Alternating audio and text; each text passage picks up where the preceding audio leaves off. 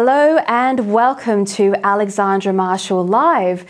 Today we have a very special guest. She is one of the most enduring figures in Australia's political history, a woman who fought for Australia at immense personal cost. On many occasions, she and she alone has stood for what is right instead of what is politically convenient. No Australian politician has faced more scrutiny, media abuse or unfair treatment from her peers than Senator Pauline Hanson. Senator Hanson, welcome to the show. Thank you very much for having me on. It's great to talk to you.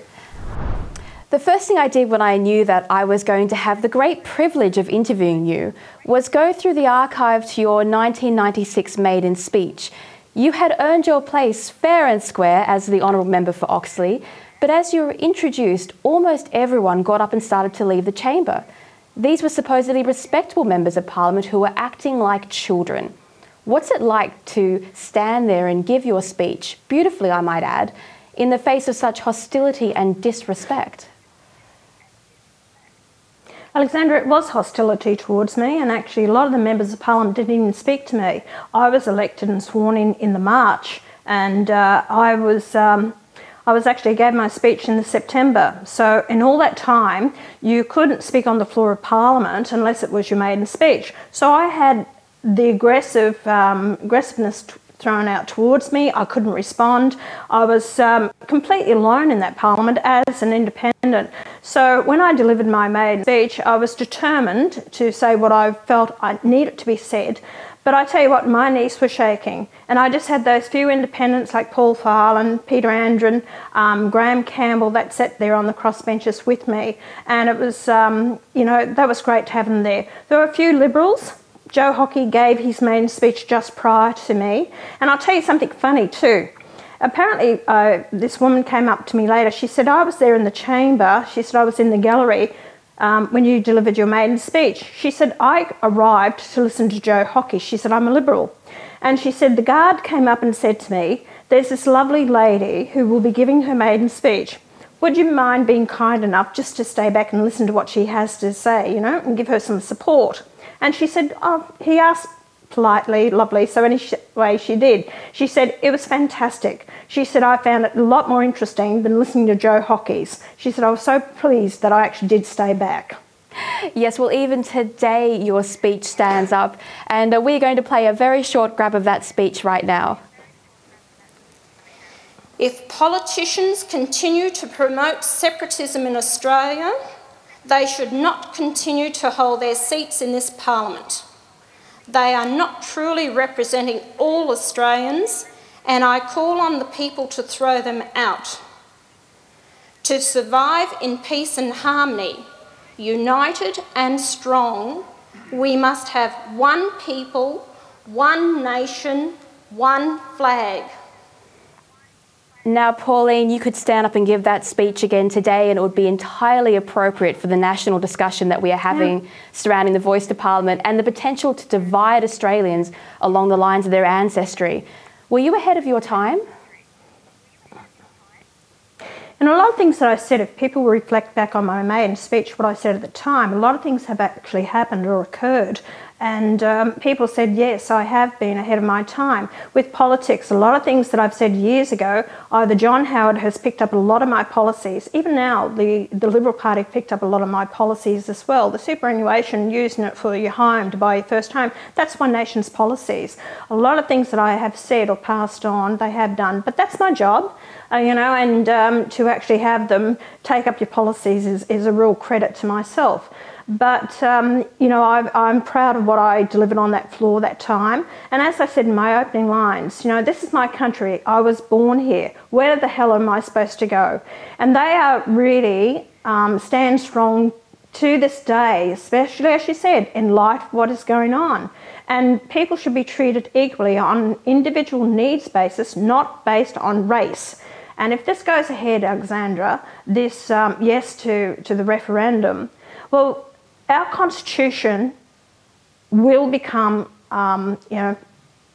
divisive, and also at the moment it's colourblind. We're all Australians together, but it will divide us as a nation. Well, back when you gave that speech, it was almost unthinkable that we'd be on the verge of enshrining a racial bureaucracy into our constitution. Are you personally quite shocked at the change in political discussion that's happened since when you first stepped into Parliament that day and what you are seeing now? Is this beyond what you thought Australia could be in this way we are now? No, Alexander, because when I actually went into Parliament, I stood for equality for all Australians, and because people took that as racism, that's why John Howard got nervous and he actually threw me out of the Liberal Party. It came from John Howard, I had to go. Upon being in Parliament, it was brought to my attention in the late 80s, a fellow by the name of Peter Jull, he was pushing for Australia to have an individual black nation within Australia, and it was going to be based on the Inuit people in Canada and Nunavut, the state of Nunavut. So anyway, that was the plan for the whole thing. So this doesn't surprise me at all. It was to happen then, but I think I threw a bit of a spanner in the works, and of course John Howard then got in for 11 years, so that was a big spanner in the works. But that's what this is all about. You know, it's about emotional, let's play on the emotions of people. Yes, we invaded the country. Yes, we took it away from the Aboriginals and all the rest of it. And, you know, they want justice. This will settle them down if we put them in the Constitution, like we've had with the explanation saying we're sorry, and the stolen generation and the native title claims, but it's never finished. It's never been enough. So what this will do is then the further push will be to start up a black state, an Aboriginal state with their own government, with their own 12 senators, and then it will be so divisive, and I do not believe we should head down that path at all. It sounds almost like political separatism, a Marxist version of it, but everyone who is important has a catchphrase, and yours is, of course, please explain. From that now infamous 60 Minutes interview, I've noticed that your catchphrase is having somewhat of a resurrection of late, with people everywhere asking, please explain, when confronted with the new woke ideology. Has your catchphrase grown on you over the years? It was funny how it came about, because I was being interviewed in that 60 Minutes, and she asked the question, am I xenophobic? Well, everything's turned in my head, and I thought, gee, do I bluff my way through this? Do I actually try and answer it? What do I do? And I thought, no, I'm going to be me. I don't know what you're talking about. And I came out and said, please explain. Well, that threw her, and actually the feedback they got from the public, she got absolutely slammed with that by the public. And actually the general manager of Shell said to me, I didn't even know what the word meant either. So, you know, I use it now, and I've used all the way through my whole political life. And I say to the young ones, I said to just a young girl last week, I said, you know, in life, if you don't understand, if you don't know anything, it's all right to ask for please explain. You're not expected to know everything. And people shy away from it. So I'm not embarrassed at all. And if I don't know, I don't understand, I will ask for a please explain. And I have a chuckle to myself when I see on the Parliament and they ask questions, will you please explain? That's coming from the opposition or the Labor side or whoever. So I have a bit of a chuckle, Alexander. Well, actually, it's a great political weapon, Pauline, because if you were to say, please explain to most parliamentarians these days, I bet you they couldn't. Couldn't or wouldn't, you know, a lot of them don't. And so anyway, it's I've got no problem with it, and I tell my fellow Australians, if you don't know, just ask for please explain. You'll be the wiser for it. Yes, well, it's certainly a term of endearment from your supporters. You've gone one better, of course, and made it the title of your enormously successful political comic series, which we'll come back to in a moment. But your upbringing running a fish and chip shop is basically indicative of the Australian spirit, and yet was often used as a political slur against you by your political peers, and still is. I cannot believe it, they still do it today. Is there a rather nasty class divide that's still present in the political system between the so-called career politicians and the common people who wanted to go into politics and make a difference? It wasn't only the politicians, actually, it was mainly the media. that actually tried to denigrate me and put me down because, oh, she's from a fish and chip shop, what does she know? And I've had people join the party and actually thought they knew better than what I did, and didn't understand my political astuteness and wanted to take it over. And I thought, no, you're not going to do it to me. I ran a small business that provided for myself and my 3 children at the time, and I was proud of it. Rather than, being on a welfare payment and just being a single mother that's there, I thought, no, and I borrowed everything and I bought my business. But prior to that, for 18 years of my life, I watched my mother and father run their own business. It was a cafe. Not so much a fish and chip, but a cafe with a milk bar, and it was a thriving business, employed 15 staff in Brisbane at Woolloongabba.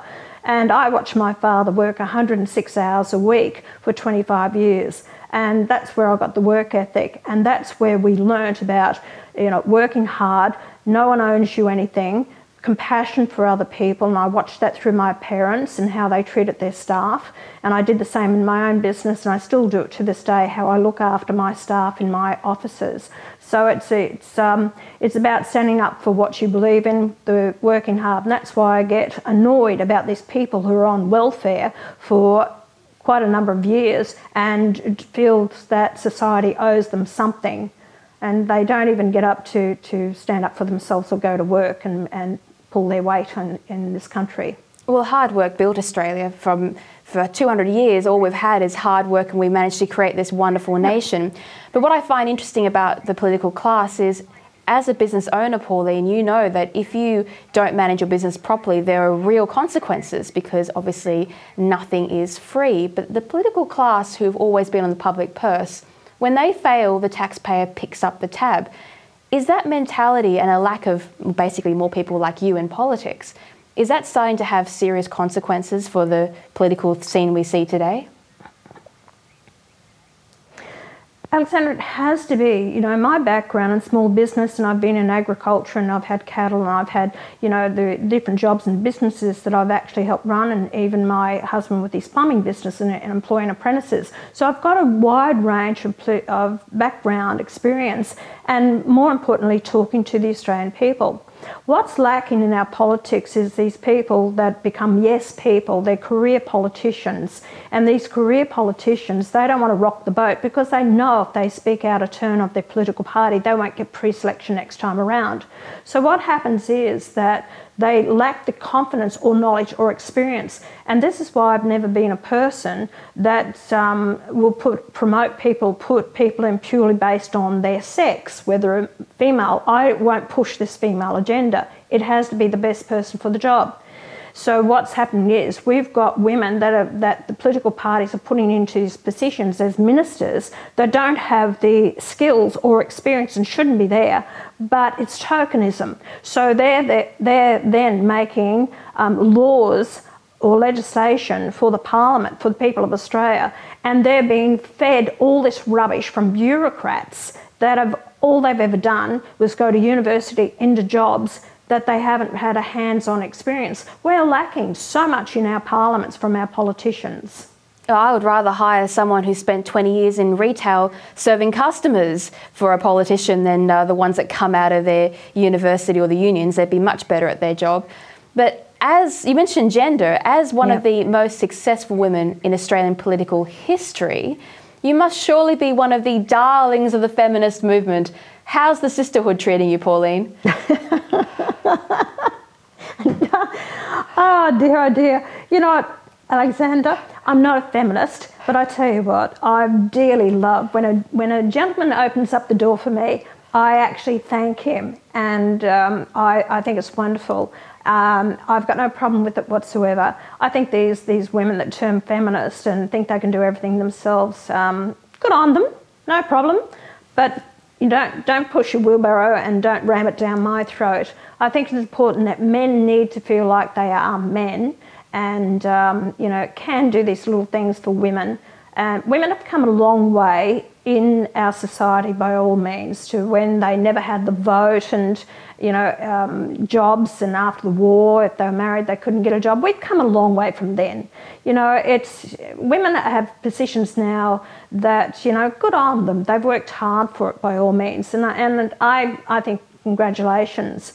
But we're heading down a path now where we are destroying the inner fabric of what men are these days, and we're belittling them, we're putting them down, they don't have rights anymore, and I don't like the way our society is going. So women need to, feminists need to pull your heads in. You need to understand that, it's about treating people with respect, whether male or female, equal rights, and treat people the right way.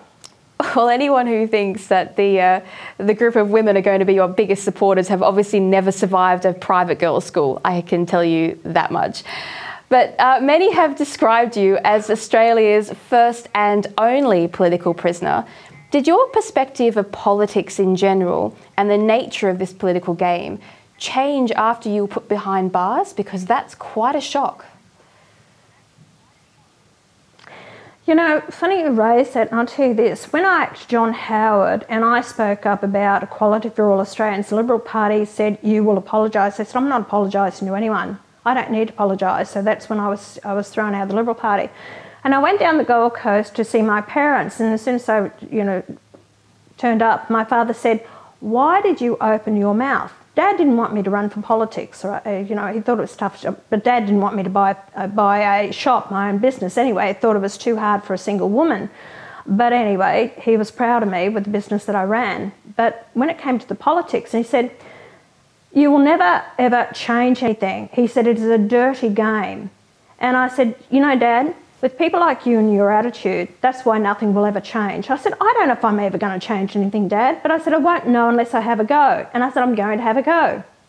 Well, Dad became my biggest supporter, and he saw the change that I had made, and he passed away in 2006. But it's about standing up for what you believe in, Alexandra, and that's what I will continue to do.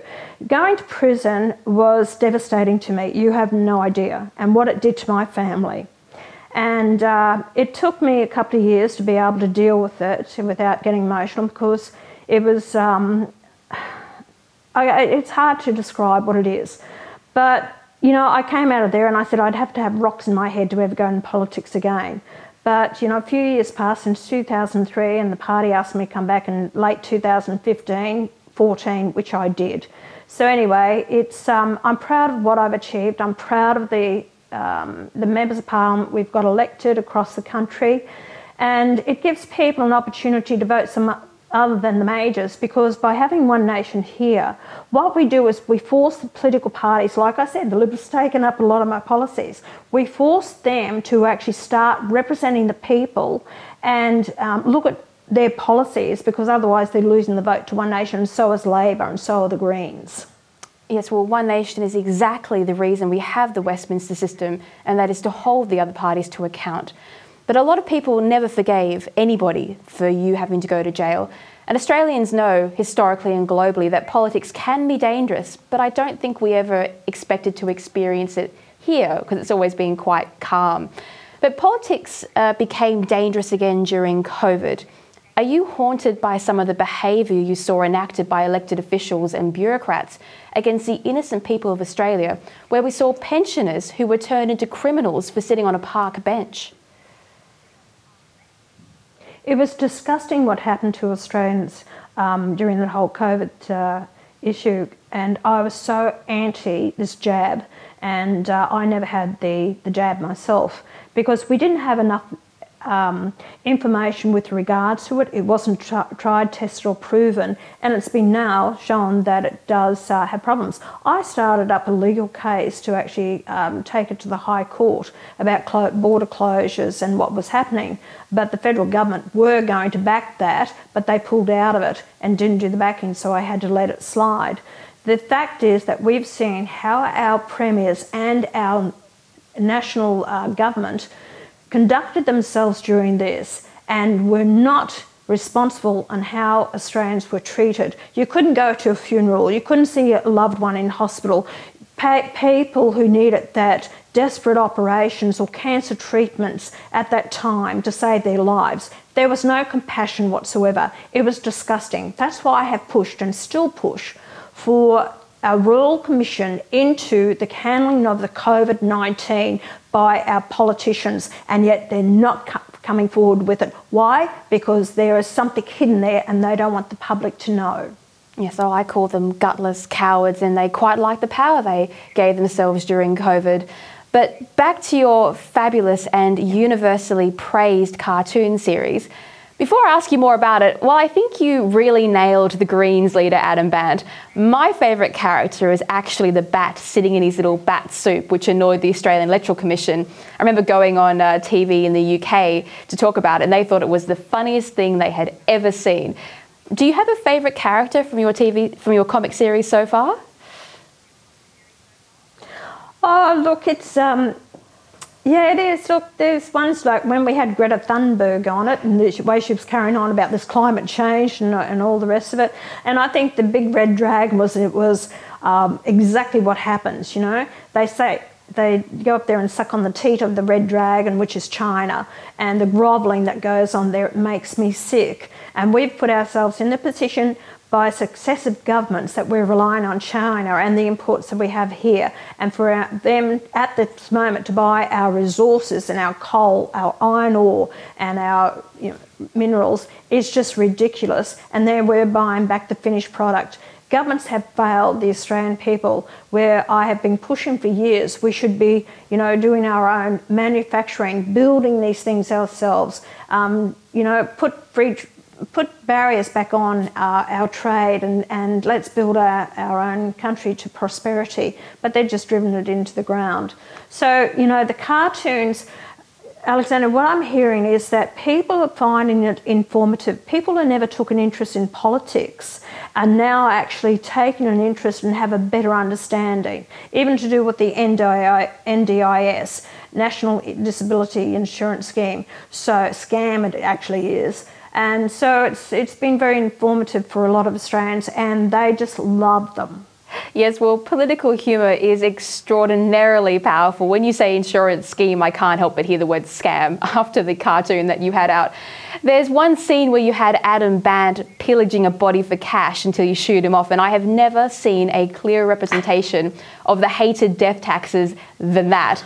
But I want to show our viewers a quick clip from a recent episode.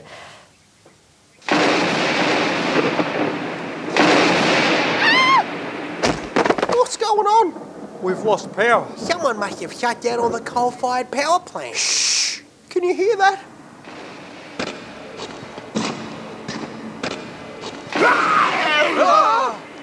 Oh, look, it's my best friend, Adam Band. No, he's infected. With what? The woke mind virus. Feminism is transphobic. End all coal and gas now. Renewables. Run! What are you doing? Come on! Now that was inspired by the woke zombie drama The Last of Us, where our modern political ideology of woke has been represented quite accurately, I might say, as a virus. Now, setting aside the hilarious state of Albo's nipples in that cartoon, people will be watching these with a long after every figure within them has left politics. You've created a part of the Australian cultural history. Now, why did you decide to make this amazing series? Well, actually, I can't take credit for that, Alexander. It was James Ashby, my chief of staff. And he saw this young up-and-coming couple of guys that they'd put together some sort of cartoon, not political, but on another line. And he put his brain together and thought, wow, how would this go with politics? So anyway, he spoke over the idea with me and I agreed to go along with it. And it's been the best decision that we've made, because we really wanted to get people between 18 and 35 interested in politics. And that was the main reason why we started up the cartoons. But it's all age groups, people from all different political backgrounds, and it's quite interesting the number of politicians who come up to me in Parliament and say they'd love to be part of the series, and I just have a chuckle at them. And and I said, I'm not going to do you any favours. If you're in our cartoons, I don't intend to do you any favours. So anyway, no, it's quite funny. Even the politicians are actually have a chuckle of it and watching these series. It's very much an at-own risk kind of proposal, if you ask me. But do you think that we need to start laughing at the idiocy of woke, because one of the first things that dictators do is they outlaw humour. You can't laugh. But laughter is extraordinarily powerful. Is it the secret to defeating this new crazy ideology?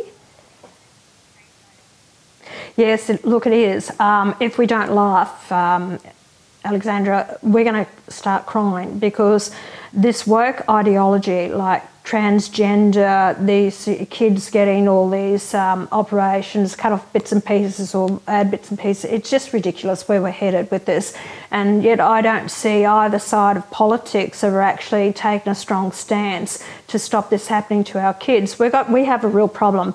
As the older generation, I talk to a lot of people my age, they just don't know what the hell is happening in this country. We've never seen anything like this before. It's just absolutely ridiculous. And you try to tell the young ones, and of course they seem to switch off. They don't understand. They've have this attitude. Oh well, she'll be right. Don't worry about it. We know what we're doing.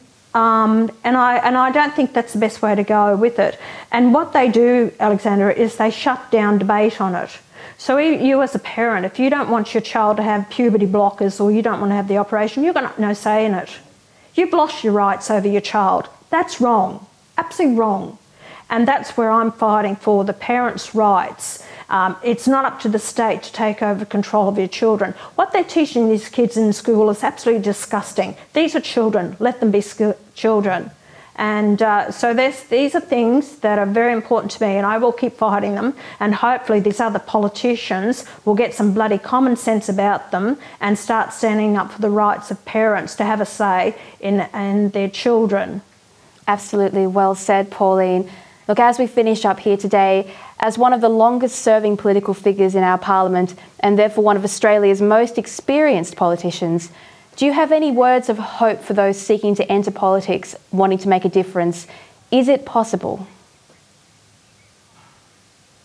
Of course it's possible for anyone. I've shown that it can be done. A small businesswoman. What I'd say to people is it's don't look at it as the pay packet, what you're going to get with it. Because what it's about is truly respecting the position that people may vote you in. It's about making the right decisions without fear or favour for those people of this nation who are expecting us to make the right decisions for them and the future of this nation. And that's what's the problem with a lot of the politicians. They're just looking at it for the short term. How can I get re-elected next time? We don't have politicians anymore with that long-term vision, Alexander, and that's the shame of it all. It's about, how can I keep my job?